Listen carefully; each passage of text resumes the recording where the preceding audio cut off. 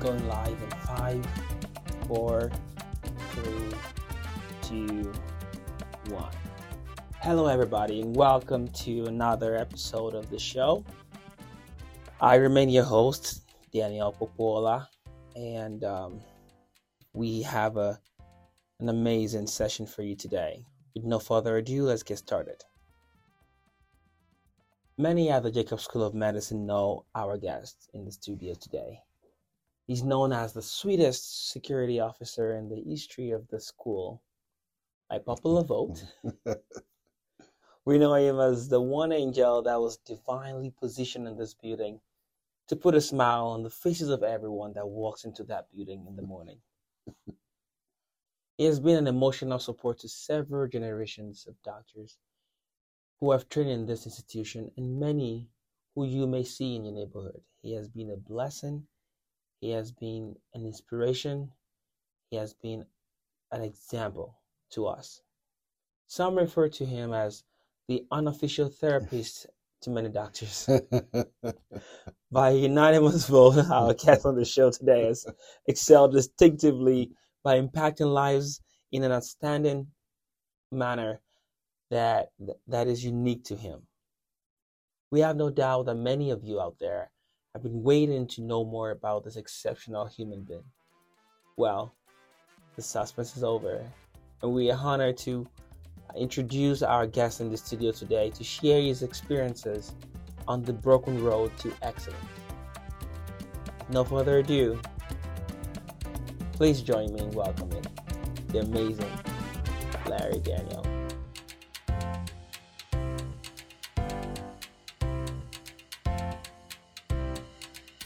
Hello to you, my friend, Brother Daniel.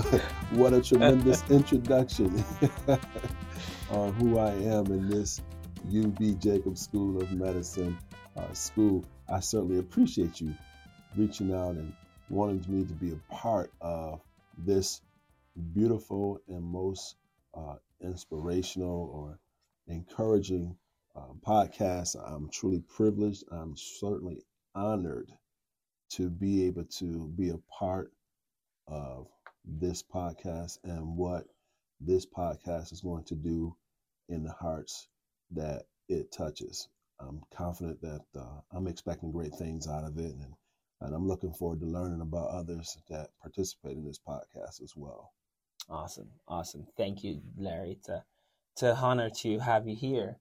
I know a lot of people have wanted to know more about Larry, and we are honored on this show to be the conduit to give to the world the stories behind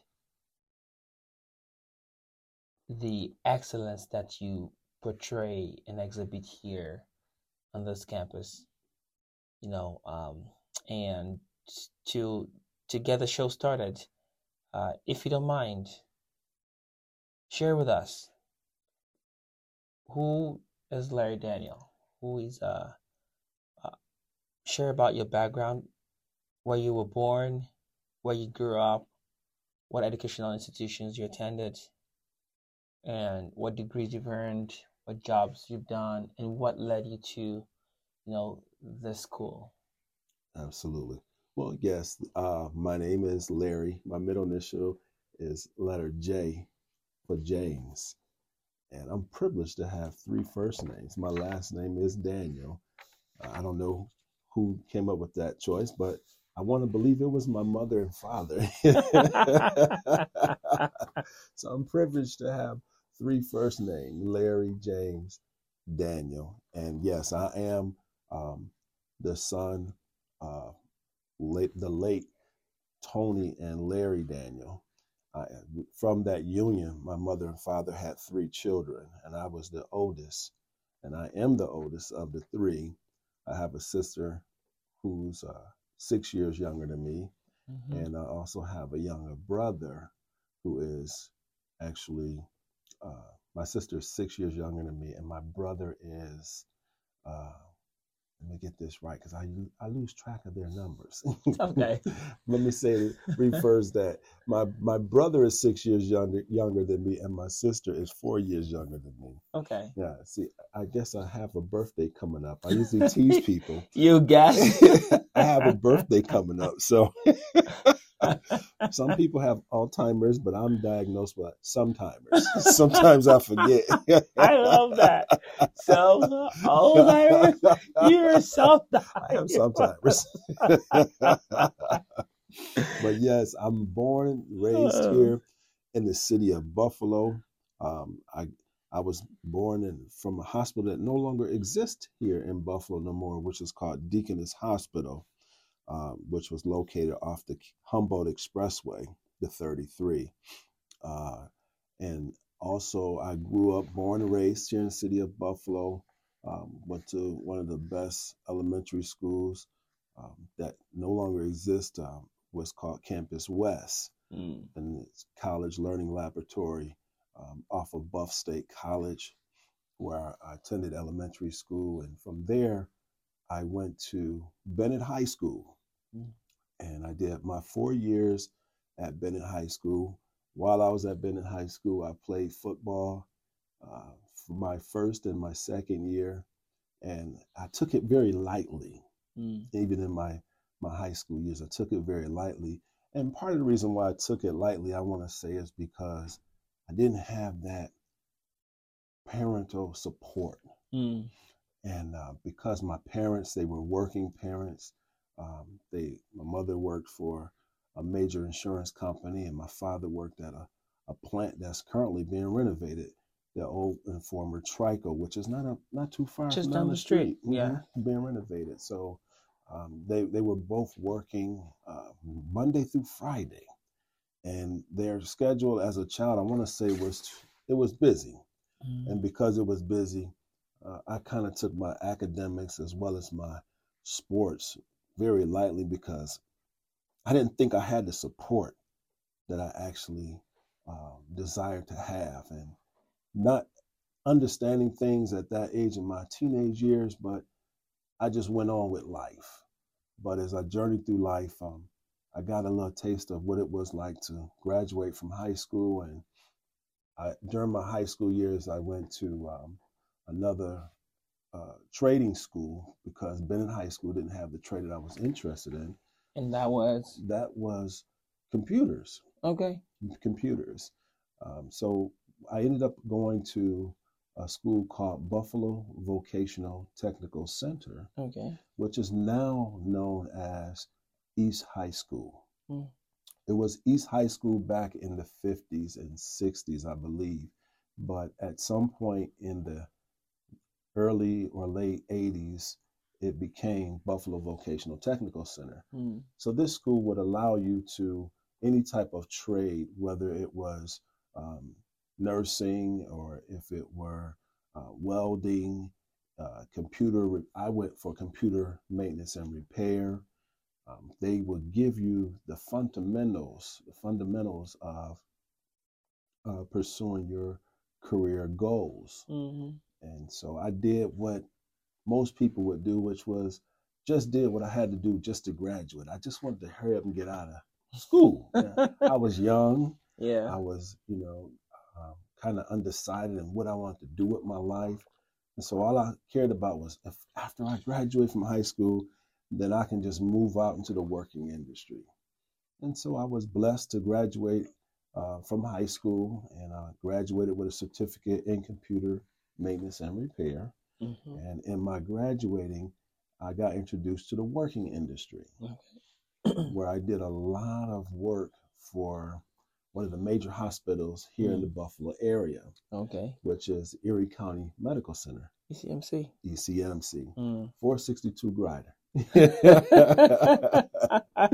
I enjoy that address. I know the address like a book. So in my work in there, I was able to work there in the kitchen department, and I had an opportunity to prepare the meals for the patients. And as I prepared those meals for the patients, I got a chance to actually build relationships with them. Some, hospitalized long-term and some short-term hospitalization. And in the meantime, during that journey, and this is back in 1990, I'm sharing with you, I was able to see some of the doctors that actually work here at the Jacob School. Interesting. One in particular, well known here, Dr. David Milling. Shouts out to him. And he just won, shout out, to Dr. Milling, and also another fantastic doctor who I had the privilege of indirectly meeting during my journey, because I started in the dietary department at ECMC. But during my journey at the dietary department, in that department that is, I had the privilege to get to know some of the staffing. And some of the staffing really took to building a relationship with me. And I come to find out that there was a woman that was affiliated with Dr. Marshall. Dr. Dory Marshall, shout out to you. Shout out to Dr. Dory Marshall. Yeah, absolutely. One of the most amazing souls I've ever encountered. I'm telling you, you said it.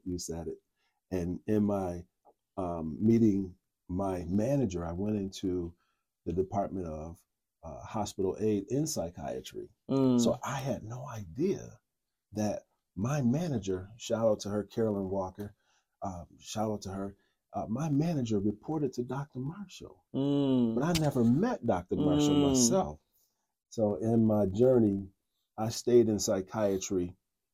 As I transferred from dietary to psychiatry, I stayed there part-time for almost 1 year. And in my staying there for 1 year, as I stayed in psychiatry, I was really impressed and fascinated by law enforcement. Because while working at ECMC, I would often see correction officers, deputy sheriffs, Buffalo Police, even the ECMC security team. They would often be walking around and they had badges and they had guns on their hips. And I felt like, wow, that says a lot. It speaks volume concerning the person who walks around with a badge.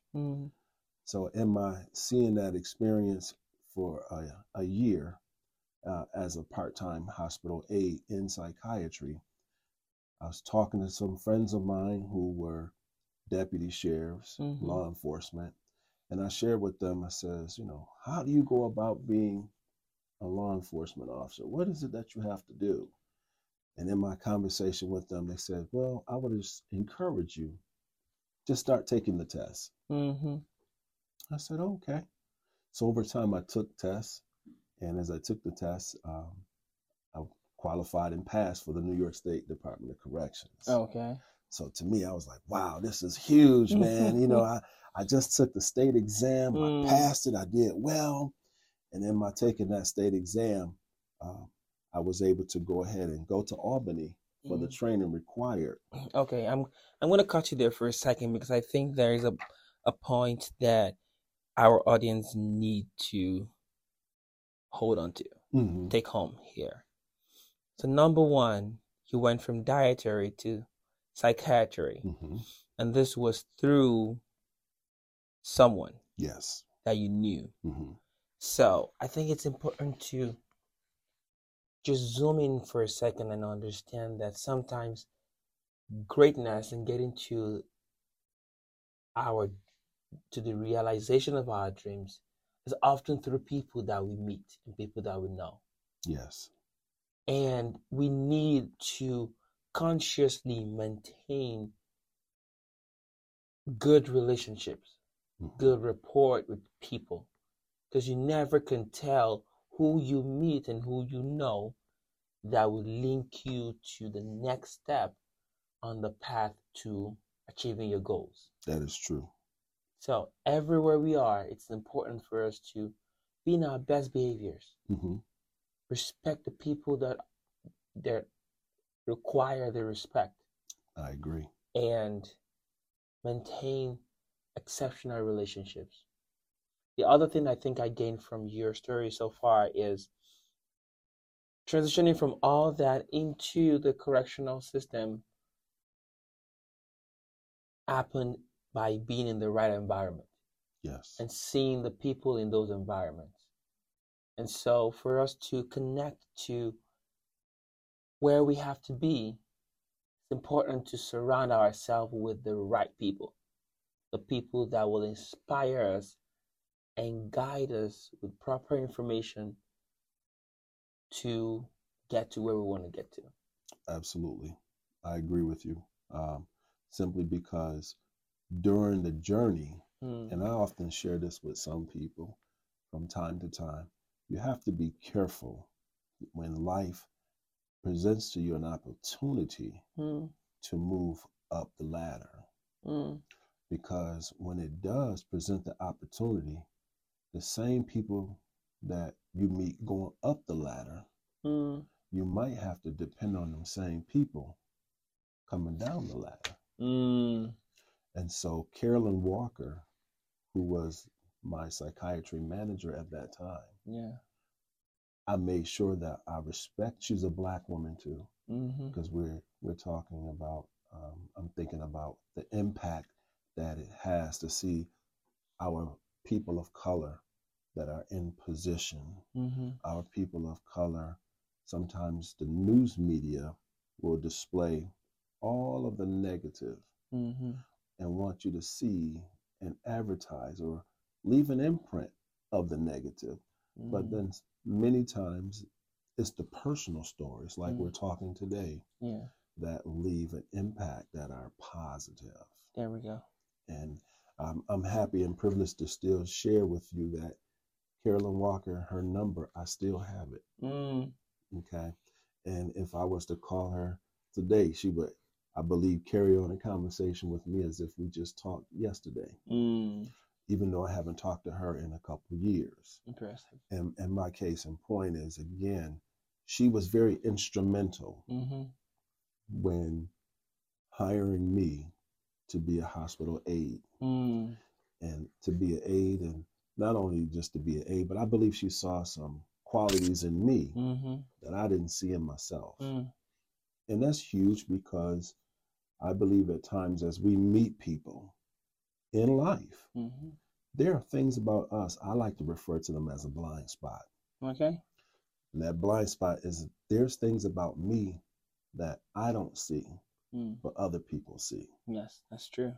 And sometimes it can take someone who has that potential and they can see the value that you possess to expose you to it, to give you the light, to make sure that you don't overlook the small things that's often overlooked by many people, even sometimes ourselves.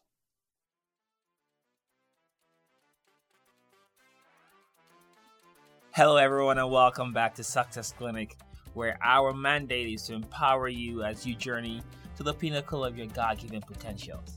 As a reminder, we have a ton of resources strategically planned and designed to facilitate your success.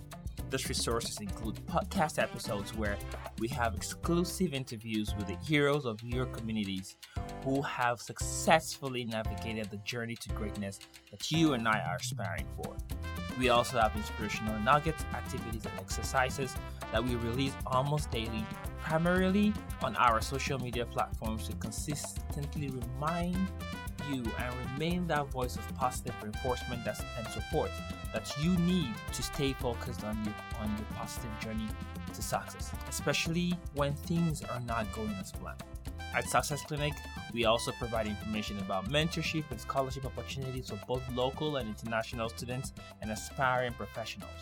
Furthermore, we provide free professional attires in our Pond to Shine room that is sponsored by our Suit Drive, and a whole lot more. For more details about all of this, please visit our website today at www.success-clinic.com. and our social media platforms including Instagram, Facebook, Twitter, and TikTok. Come hang out with us and join this unstoppable movement of ordinary people discovering and transforming into the extraordinary version of ourselves as we journey hand in hand together to the pinnacle of our God-given potentials.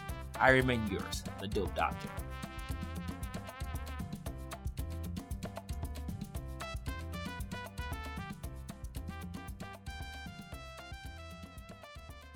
That's very interesting that you shared that, and we're gonna get back to your story as to after you went to training in Rochester, Hmm. but I think it's important to highlight what you just mentioned about the blind spot that we don't see about ourselves, and other people see those about us, and they sometimes attain the position of being the custodians of our dreams, even when we are unable to push ourselves to where we have to be Hmm. during those moments.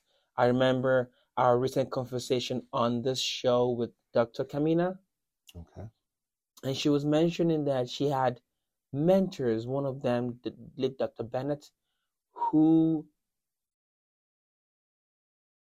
who was very particular about mentoring her and keeping her on track in in research, even at the moment that Dr. Kamina said she just wanted to be an an, an average student, an average candidate, and Dr. Kamina looks back today and credits Dr. Bennett for a lot of the achievements that she has now, or that she's able to be proud of now, Hmm. simply because there was that one person who noticed some things about her that she herself did not notice, and and that person, Dr. Bennett, uh, uh, specifically, chose to become the custodian of preserving and seeing the success of those attributes.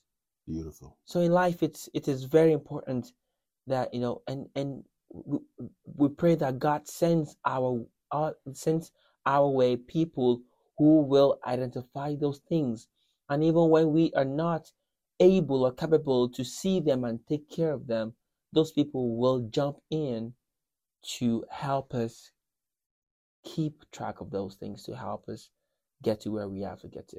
Absolutely. Absolutely. Thank you for sharing that, Larry. So let's go on to, so you went for your training in Rochester, and what happened after that? Yeah. So during the course of the training, as the training in actually it was in Albany. So it was in Albany, New Albany, York. sorry, I That's all right. It's all New York State. all state. It's all New York State.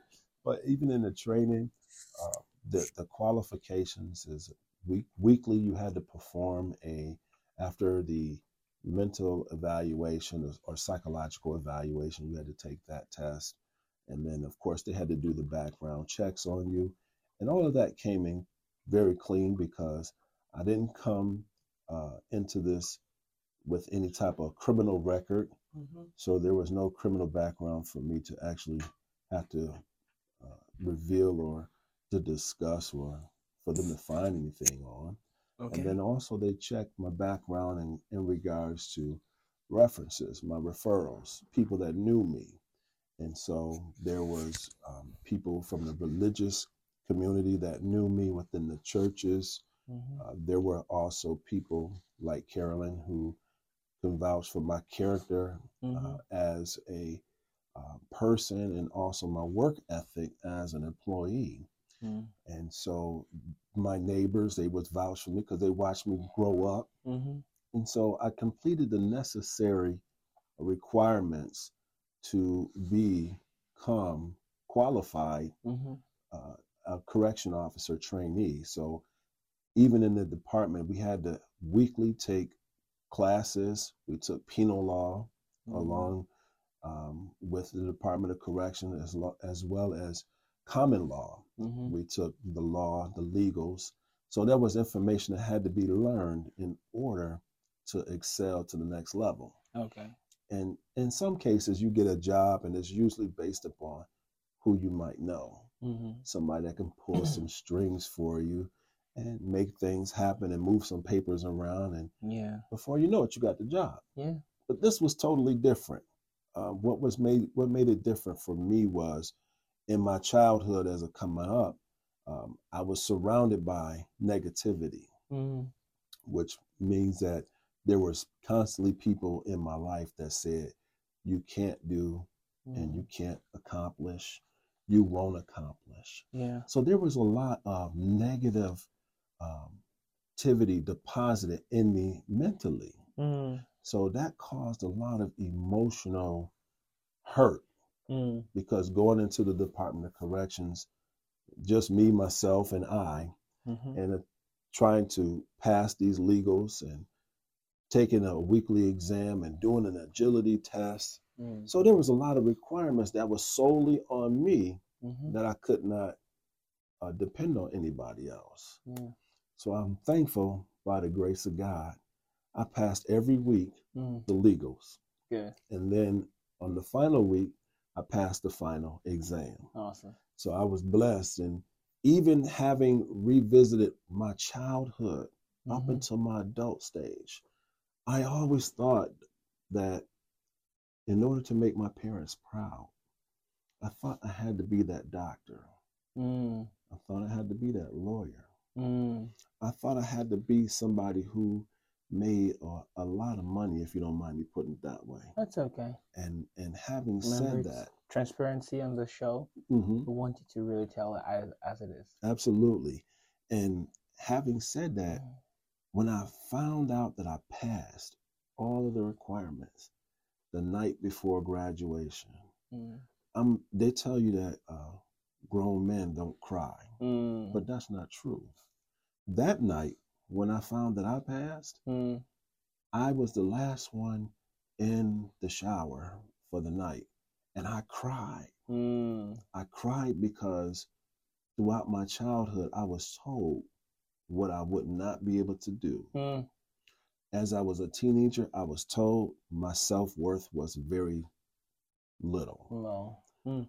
I was told that I wouldn't amount to be much Mm. concerning my upcoming. And so for me to have accomplished that Mhm. goal, Mm. knowing that what I did by myself, Mm. it brought tears to my eyes Mm. because I felt like I did what people said I couldn't do. Mm. Powerful. Powerful. And when I did what others said I wouldn't do and couldn't do, I went back to those same people and I celebrated me. Mm-hmm. I celebrated me. There we go. That's how it's done. You don't need people to celebrate you. Mhm. You celebrate you. You celebrate you. Celebrate your achievements. Mm-hmm. You celebrate you. So having said that, I did 5 years. I did 4 years, working in the Department of Corrections. Okay. Started in Poughkeepsie, New York, Mm-hmm. at a maximum facility, and then there was a facility called Green Haven. Mm. Came from Green Haven. They allowed you to spend time back here at home with your family. So I did some time at Wendy. Mm. And then after doing that time at Wendy, they said, okay, we got to send you back to Green Haven now because you don't have enough seniority to be at Wendy. So, of course, that was heartbreaking because I was away from my family. Mm. At the time, I was not married.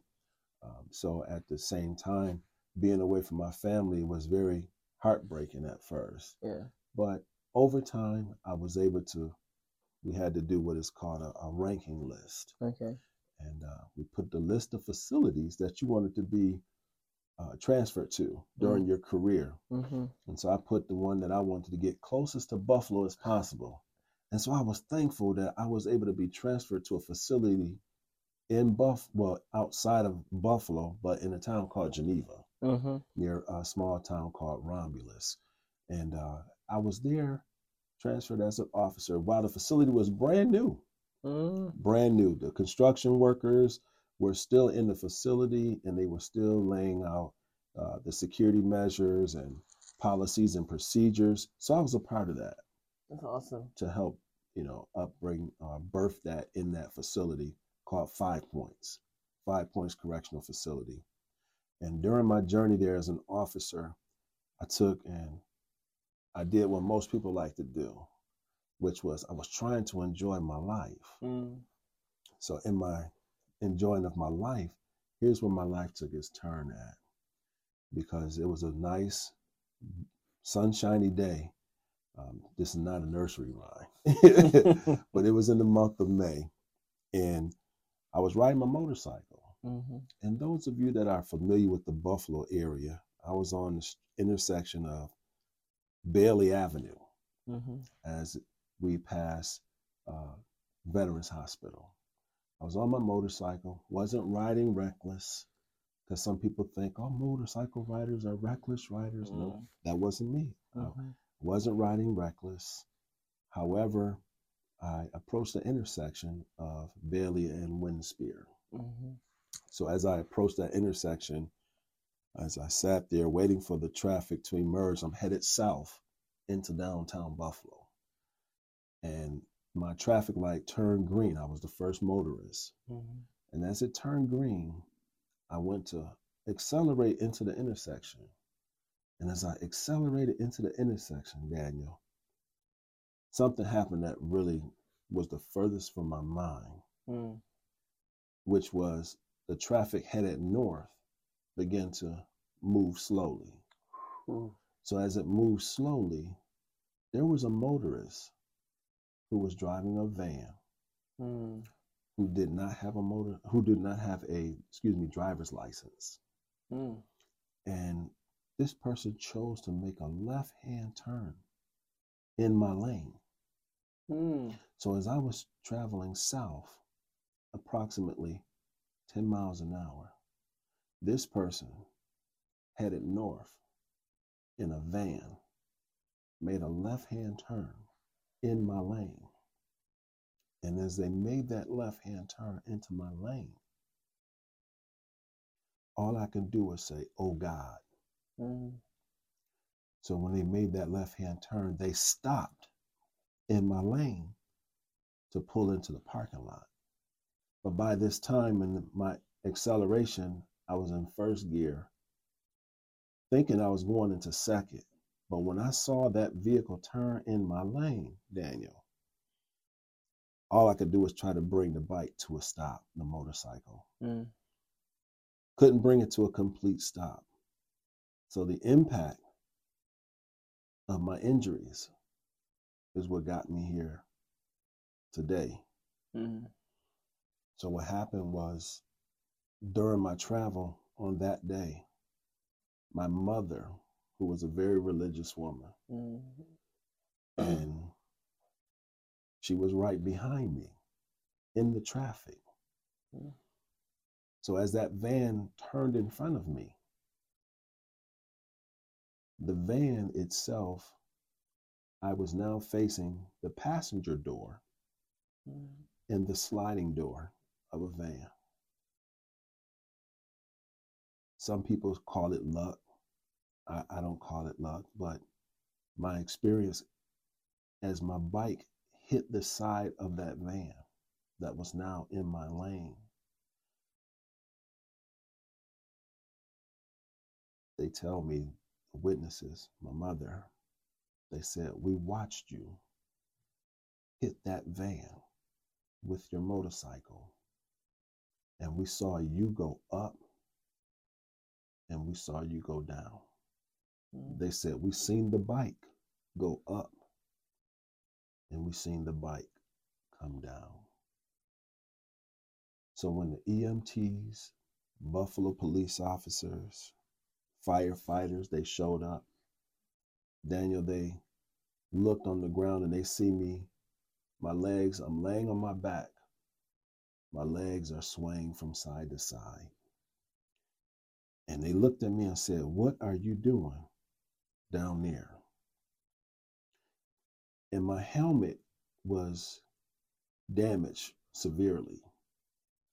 And I was trying to convey to these emergency response team that this person cut me off. And in my conveying that to them, every time I went to say something, my helmet, my shield, it fogged up. So I don't know if they actually heard what I was saying or understood what I was saying, but it began to fog up. All I know is that the EMTs, they showed up and they put a neck brace on me, put me on a stretcher. At that point, I blacked out. I couldn't tell you what happened. But this thing I do know, my injuries, as I got me to ECMC, and I'm so thankful for the medical staff at the Erie County Medical Center. My injuries consisted of bleeding on the brain, punctured lung, broken ribs. I used to call it a shoulder, but I found out it's not a shoulder, it's called my right clavicle. Mm.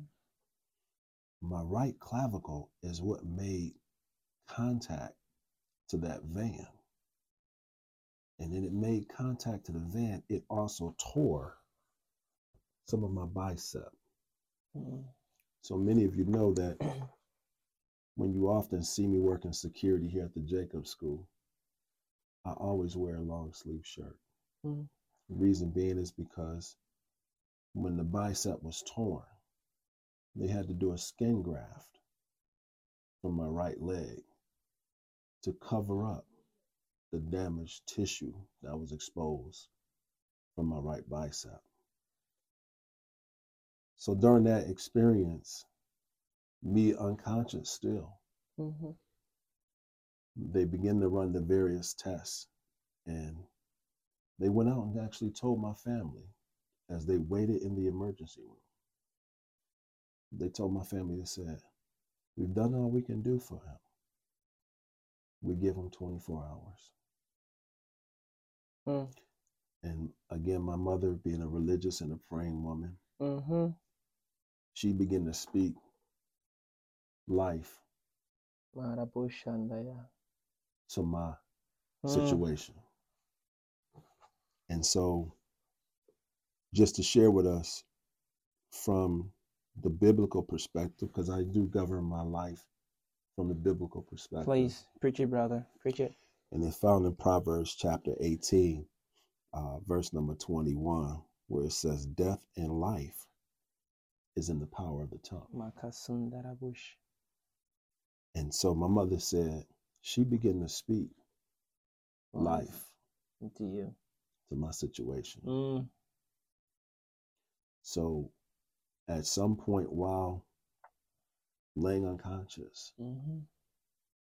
my brother chose to want to come and see me Mm-hmm. while I was unconscious. I don't know the time in which my mother had been praying Mm-hmm. to the time that I had woke up. But at that time that I did awake, my brother was standing over me, Mm. tears coming down his face. Mm. And he began to call for the medical staff and said, he's awake. Mm-hmm. He's awake. He's talking. He's talking. Glory to God. So I thank God, because there's certainly power in prayer. There is. There is. There's power in prayer. You're about to bring me to tears. And so as I laid there on the table,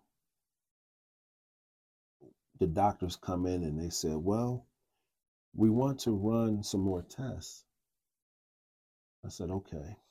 But while I laid there on the table, not knowing the severity of my injuries, Mm. I was sending a message from my brain. I was always right-handed. Mm-hmm. I used to write right-handed. I ate right-handed. Only thing I did left-handed was basketball. I shot basketball left-handed. I was a bowler. I did everything else you can think of with the right hand. Well, yeah. So having said that, I would send a message from my brain to tell my right arm to scratch my forehead. And he would not answer. And it wouldn't answer. Mm. It wouldn't respond. So as I began to tell my brain again, scratch my forehead with the right hand.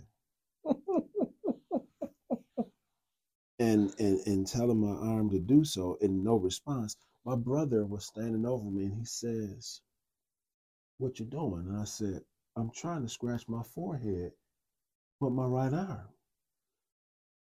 So my brother, he chuckled. And so I said to him, I said, where's my right arm?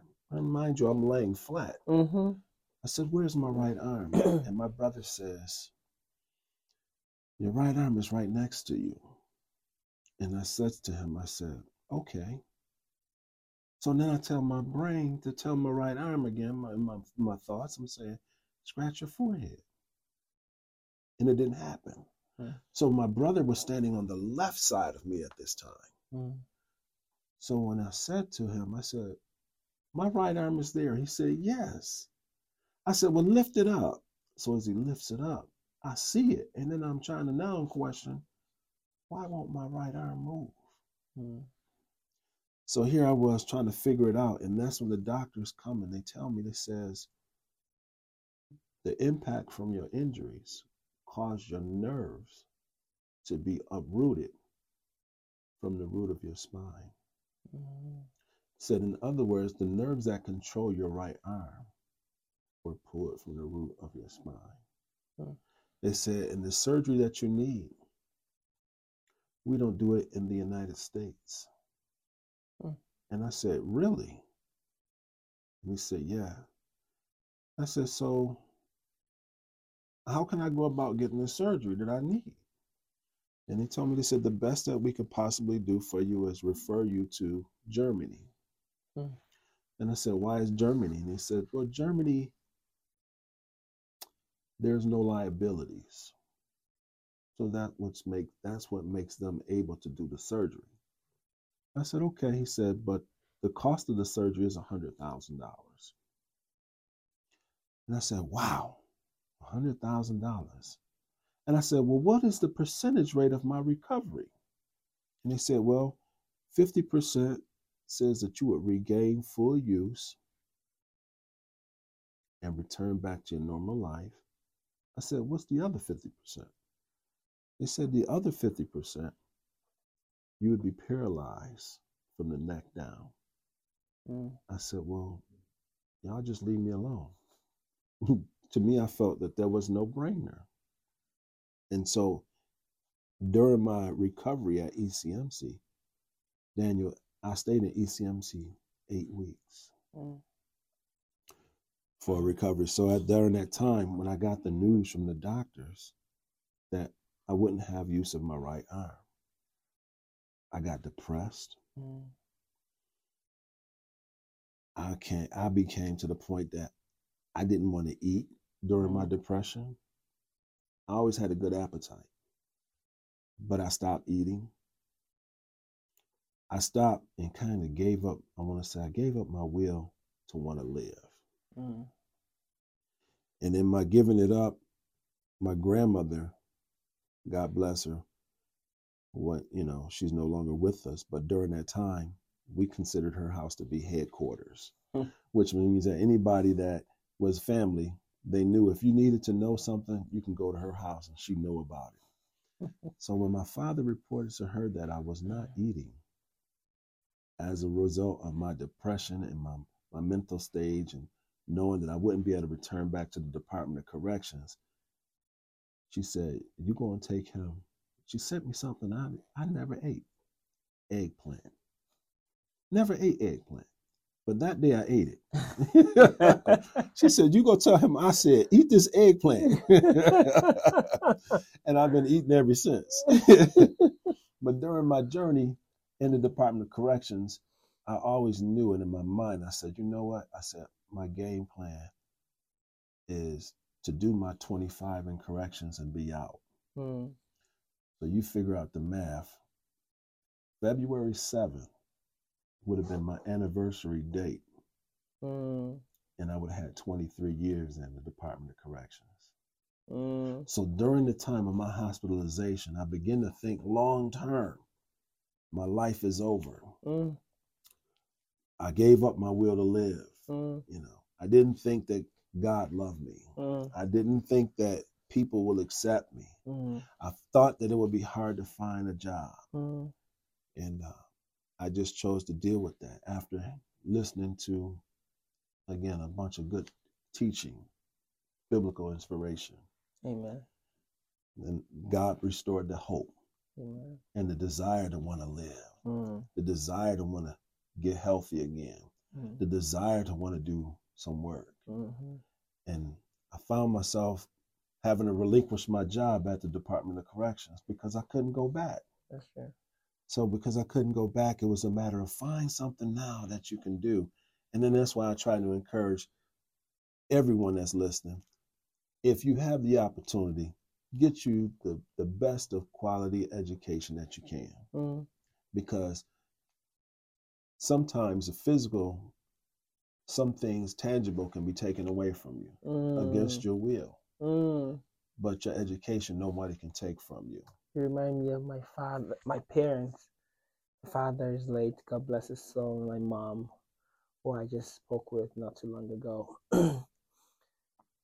That's their mantra. You know, we grew up poor in Nigeria, and my parents would rather pay our tuition than buy food in the house, because they knew we would not starve, we would not die. But their point and their goal was, they didn't have the privy to advanced education, but they were gonna do all it took to give their children education, because they can give us food and that would digest and we'll defecate it out. But when they gave us education, they knew that that would take us as far as our dreams were wild. So thanks for sharing that. Go ahead. Absolutely.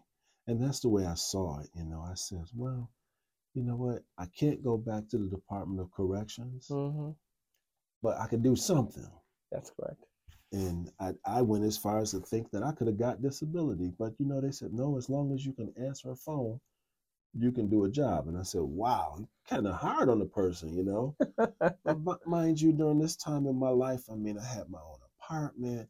I had the motorcycle. I thought I had it going on in the Department of Corrections. I had a SUV. I had a little sports car. I had bills. I had financial responsibilities. And having said that, now I had to release all of that. Had a nice substantial money in the bank account. I thought it was decent. I had to relinquish all and deplete all of that just to now try to start all over again.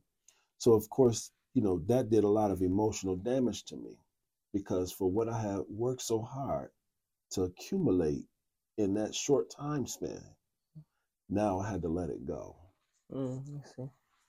So in my letting that go, I was fortunate to do some desk jobs, customer service jobs, but listening to other people's problems at that time, it was not my thing, because I was still dealing with my own problems.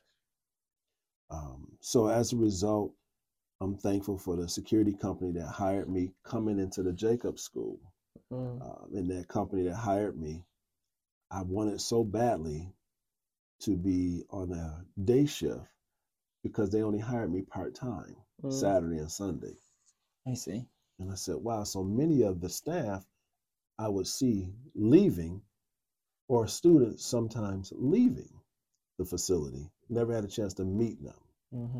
So having said that, in my career path, I was able to be hired by the security company because they looked at my background and said, you know what, he has good experience and we could use him. And this was 5 years ago. Let me tell you a secret. This was 5 years ago. Yes. That they decided to hire me. And in them hiring me, I just want to share, I'm thankful because they were themselves going through a transition, whether to stay here or to move on with the contract of the Jacobs School. And having said that, they chose to move on. And some of the employees had the option to stay or to leave. And so when the opportunity came to me, I said, wow, I had just now moved from the weekend shift to a 40-hour work week. The money is starting to look good. I'm starting to pay my bills and things are starting to get better for me.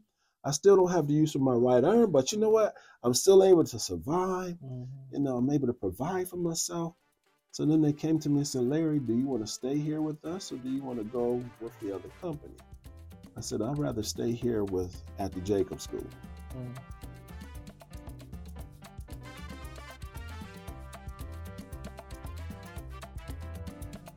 Here at Success Clinic, we just want to say thank you. Thank you for making the date with us again today. I hope that you're having an amazing time and capturing the golden treasures contained in this episode. We know how valuable your time is, and we truly appreciate you. We also want to send a shout out to those of you out there who have been engaging with us, sending us feedback on how these conversations have transformed your lives and how they have become a manual for your own journey to success.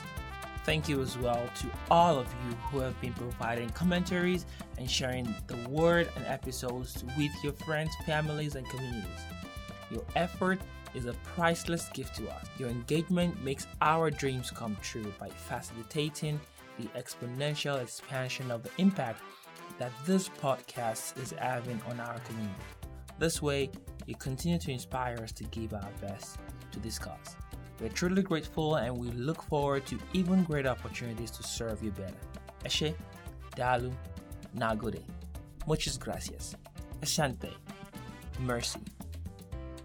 Thank you. Now, let's get back to the episode. So in my stand here, the Lord, he had blessed me to become, as I said, a pastor. I've been in the ministry now for over 25 years. But I've been pastor now for 5 years here in this community. My church is St. James House of Prayer, Church of God in Christ. Thanks for sharing that. Absolutely. And we're located here in the city of Buffalo at 1221 Michigan Avenue, which is not far from the medical campus. So shout out. So St. James, love you. I love you.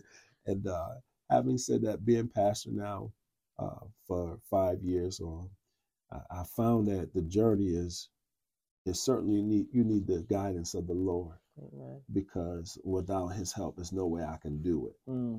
But I told the church, I said, I don't know why the good Lord has me here at the Jacob School.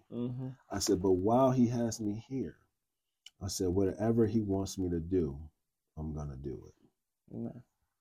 And being here at the Jacob School, I found myself, shout out to class of 2022, because they was the first full graduating class that I actually had a chance to see graduate. So I bonded with them. And I mean, we have such a good rapport. And matter of fact, me and class of 2022, we actually exchange numbers and we keep in touch. We text, we call, we check on one another, celebrate one another. So we still have a rapport. And I'm thankful to them for that. But even in their journey, I saw them and I see, like yourself, thankful to you pursuing to be a doctor, because you yourself and many of the doctors that are here and those that are pursuing to become doctors, you can't heal anybody. But what you can do is improve their quality of life. You can give them hope.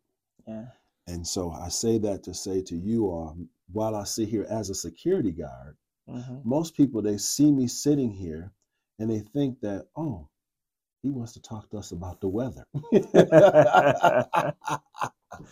But that's not true, Daniel. Usually what happens is I greet people on a level that we can all be identified with. That's true. And I usually start by saying good morning, because that's my shift. It's the morning time. But in my starting to say good morning, sometimes people and we begin to discuss and talk about the weather. And of course, I can feel the cold just like you can, and see the rain like you can, and feel the heat just like you can from the sun. But many cases I've come to learn, and we just went and dealt with COVID, some people wear a mask over their emotions. And in many cases, sometimes people hide how they really feel.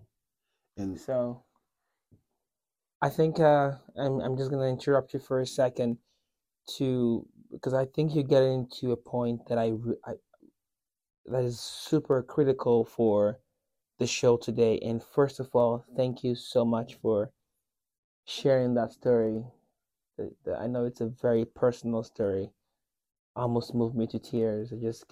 If I cried now, my voice would go even cracked than it is right now. So I try to hold that in, but your story is super inspirational. Of someone who has been at the bottom in life, where you lose hope for existence, you lose the reasons to even exist anymore. You know, and for so many out there, even experiences that have not led to any physical loss of functionality has led to them giving up on life. And sometimes, unfortunately, they take their own lives. That's true. But the fact that you were able to rise from that ground zero of your life after falling that far from where your life was comfortable, it's a very commendable act on your part. And I know that you've mentioned that God and your faith were critical to you rising up from that ground zero back to where you are today, impacting lives in ways that are mind-blowing despite your physical limitation. But also you mentioned people that surrounded you, like your mother, who continue to pump in life into you. Yes. With her voice, with her prayers, with her physical support, and your family, including your grandmother, who was there in person to empower you. I think it's very important for us to note at this point from your story and from several stories we've heard on this show that there is superpower in the people that you keep around you. Yes. The people around you can make you or break you. Yes. The people around you can pull you down from the pinnacle of greatness. And the same people around you can pull you up from ground zero to a pinnacle of excellence. Yes. So there is superpower in the people that surround us. Yes. I think it's important to note that if we invest a lot of time and attention in screening the people around us, I think that is a super duper important investment in our lives. I agree. Because a moment where we lose hope and there's nothing that our strength can do for us, these are the people that lift us up. This reminds me of the Bible, and we're going a little deeper now because you're a pastor, you know. But, you know, in the Bible, when Moses, every time, I can't remember exactly what part of what verse, what the story was, that the people that lifted the hand of Moses, as long as Moses' hand was lifted, the people of Israel were conquering the battle. Yes. Right? Yes. But whenever his hand was going down, they began to lose. And then what happened? What happened at that moment? God made sure that there were people who were there to lift up the hand of Moses, even when he could not lift his hands up. That's right. And as long as they were there to lift his hands up, the nation of Israel were conquering. That's right. Tells us how powerful the people around us are. That's right. You know, go ahead. I know you have to say something. No. You and I have to tell you, I thank God for your contributing that, because that reminded me of when I was installed as the pastor of the church. When I was installed as the pastor, my bishop, he came from Rochester, and during my installation service, that's what he told the church. He told the church, he said, keep his hands lifted. Don't let his hands fall. Because if my hands fall, then we would lose the battle. And so that's what we have to do. We have to make sure that we keep one another lifted. And so as a security guard, sitting here at the Jacob School, and this is I think one of the most important part of this podcast is this: I am not the one who sits in the lectures side by side with other students. I am not the one who takes the exams that's given. However, because I am not that one, I don't know what it's like to sit in those shoes. But I make sure my due diligence is that when I find out that you and students like you are preparing to take the test, I make sure that I walk through that auditorium or wherever the test is being given, because my prayer is that, Lord, bring all of the information that they have studied, because the Bible tells us that faith without works is dead. So it's hard for you to pass a test if you don't study for it. Yes. So my prayer is, Lord, bring all the information they have studied back to their remembrance. Just my presence. I don't say nothing to anybody as I walk in, but any student that knows me will tell you, yes, Mr. Larry walks into the exam room. And they come to me and say, before the exam, they say, Mr. Larry, as you come into the exam, and they say to me, you got to come through the exam room. Sorry, I can't hold back my tears at this time. Any student would tell you that, and I would inquire, where is the exam being given? And as I go into the exam room, and the professors know, I will greet the professors, but I will make sure that I walk past the front of the examination room, because my prayer is, Lord, even as I walk past them, everything that they have studied, allow it to come back to their remembrance so that they can move to the next level. And even me being quiet about my physical situation and wanting to know who Larry is, the Bible tells us in Romans chapter 4 and verse number 17, the Bible tells us, it says, for as believers, Christian men and women, it says for us to call those things that be not as though they were. As though they were. Yes, sir. So what I often do is I try to make sure that I greet you students in the capacity, whether you be a first year or a fourth year. I make sure that I greet you with the intentions that you're on your way to your destiny. And I believe, knowing that, again, I don't sit in the lecture halls and I don't take those exams, couldn't tell you much of anything about medicine nor the human body. But this one thing I do know, that my God can bring all these things back to your remembrance. Oh, my world. So that you can be a blessing to the people who need healing that are coming to you with damaged health. So when I go through the examination rooms and I walk, I don't stay in, I don't distract, but I just walk slowly. And I now I remember seeing you in almost every single exam I'm sitting for in that M&T auditorium, because I see you walking through the front door. You don't say anything. You just walk in the front and you just walk by. And I believe many of the students who will be listening right now never knew what was, oh my gosh. That's why I walked through there.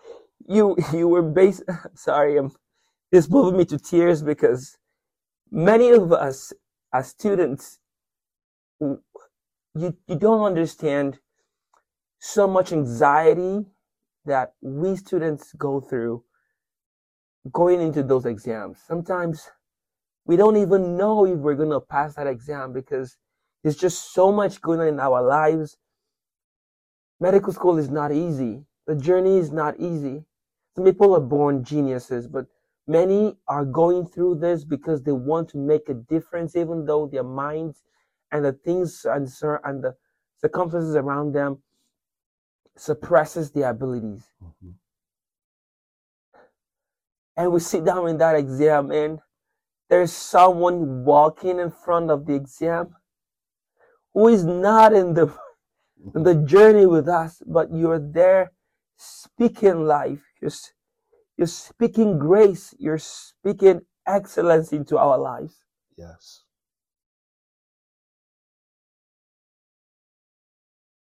I cannot just fathom how selfless that service that you do for us is. I do it from the heart. I do. And Thank you. And the reason why I do that is I conclude with my experience as the security guard walking through that examination room. I'm sorry, I cannot hold my tears back because it's any of us don't know how we get through medical school. And since you're on that subject, I believe, and this is me speaking from my heart, many times as you and other students like you have a mental assent of where you want to be in your life. So for this cause, many students, they leave their mother and father or their family support and they move to another city, they move to another state, they live with other students whom they don't know, who they now have to trust, who they now have to depend upon to get them to the next level.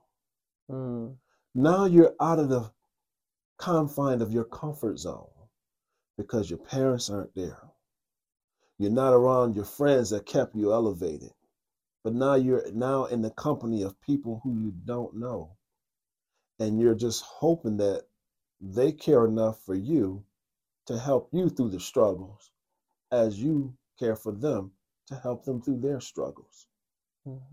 So in that, I say this, as I have the privilege to meet so many students from first year to fourth year, I often find students who might see themselves in the struggle.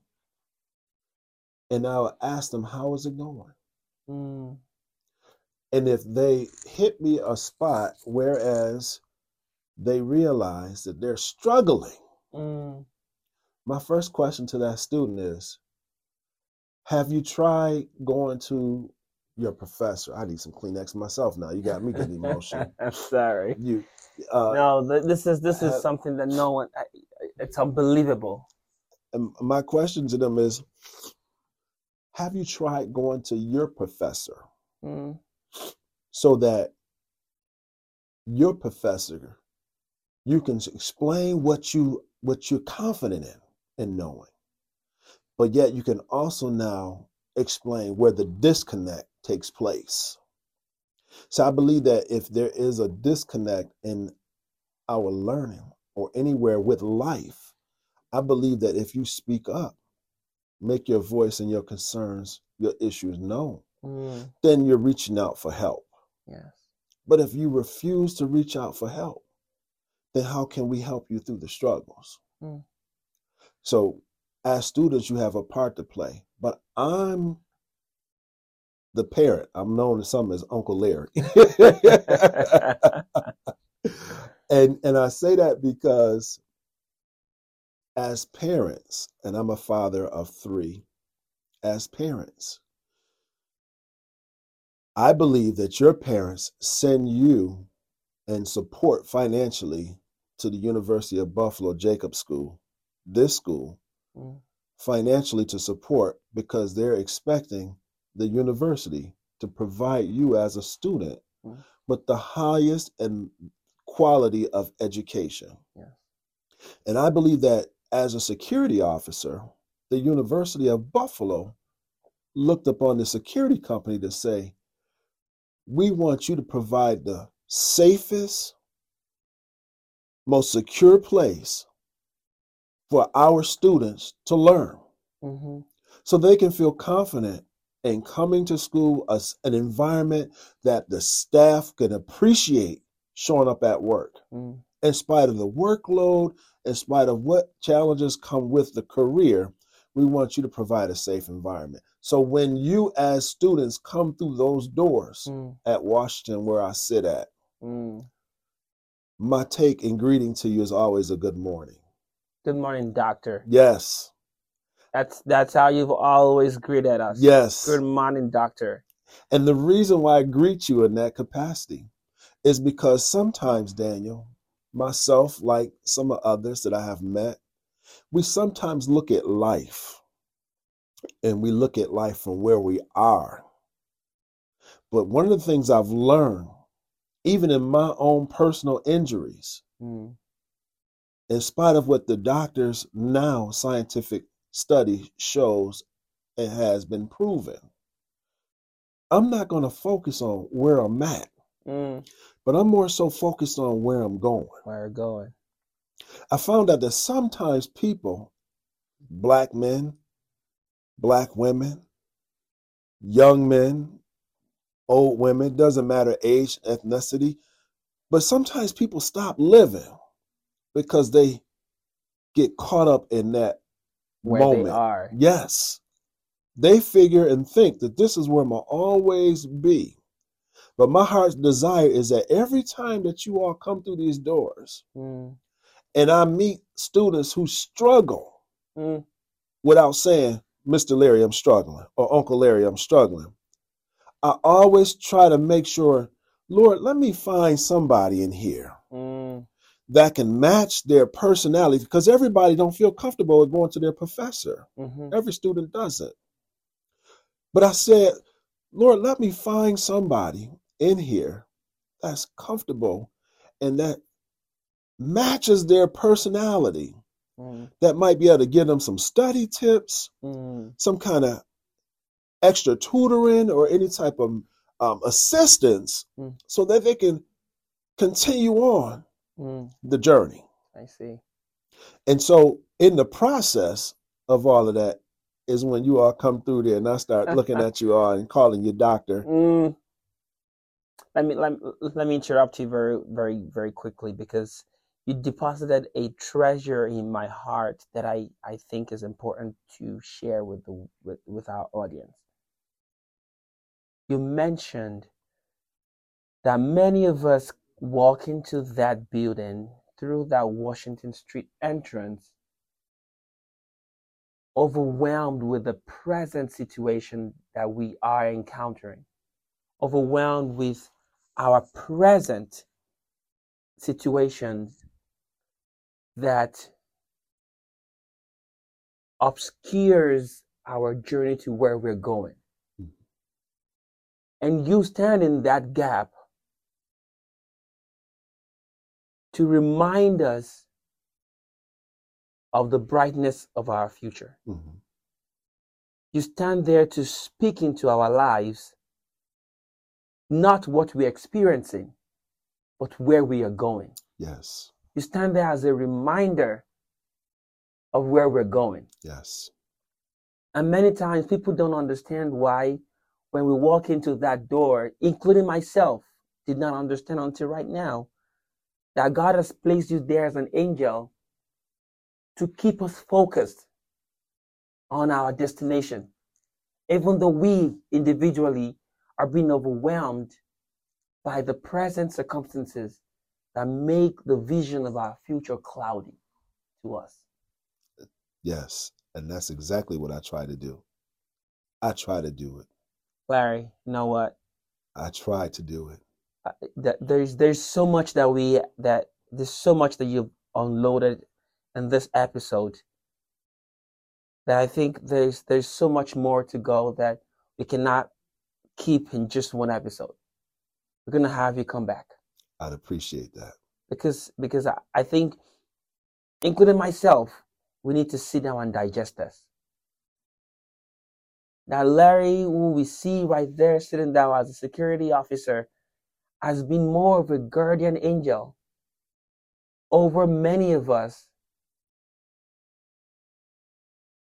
That many times your prayers, I believe, has worked great wonders for us as you walk in front of us, taking examinations. That God has been endowing us with wisdom just by you walking in front of the room without saying a word. Mm-hmm. And I believe many of the students listening right now and instructors will start to remember when we saw Larry walk in front of the auditorium almost every time we took exams. Yes, absolutely. Larry, I really want to appreciate you for coming in here today. And we're going to bring you back. I'll be glad to come Because the back. story, I know there's a lot to it. There's a lot that you mean to your, not just to us at Jacobs School of Medicine, but also to your community, to your church, to the people around you, where you grew up and where you live at the moment, the Buffalo community at large. And if you don't mind, we'll have you back I'll be for the glad. second part of this discussion. I'll be glad to come back. I'll be glad to continue to share. Oh my gosh. At this moment, our dear audience, can we just say thank you to Larry for sharing this in-depth, powerful insight and revelations that reminds us that we can make impact wherever we are, regardless of what position we are. Mm-hmm. We don't have to be announced before we truly are making impact. Yes. And I just want to also say to you and to those that are listening, I'm thankful to you all who walk through those doors, because, and I'll continue this on the next visit, Please. the reason why I'm thankful is because as you that study, those professors that teach, those of you that study, even as far as research, I want to make sure you understand that at the conclusion, I'm that patient sitting in that hospital bed, waiting for you to come through my hospital room to share with me, to say, look what we have found that might add quality to your life. Let's be transparent. I don't know what type of element of disease or infirmity many of us know people that are already suffering from. But can you imagine the joy that it would bring for one of you doctors that attended this university, that applied yourself the best that you could, walk to somebody's bedroom, patient bedroom, and say, we found a cure for your type of cancer. We have a surgery that we would like for you to consider that will help improve your quality of life. I'm that patient. But we'll continue that on the next podcast, if it's all right. Yes, please, Larry. We definitely will. Thank you so much for sharing this. And we cannot wait to listen to a lot more that you have to share with us. People, thank you for listening to this episode. We look forward to having you in the next episode, and very soon for the second part of the amazing story of Larry Daniel, a security officer who has trained several doctors. God bless you, brother. Bless you all. Thank you, everyone, for listening. We'll see you in the next episode. Take care. Take care. Bye-bye.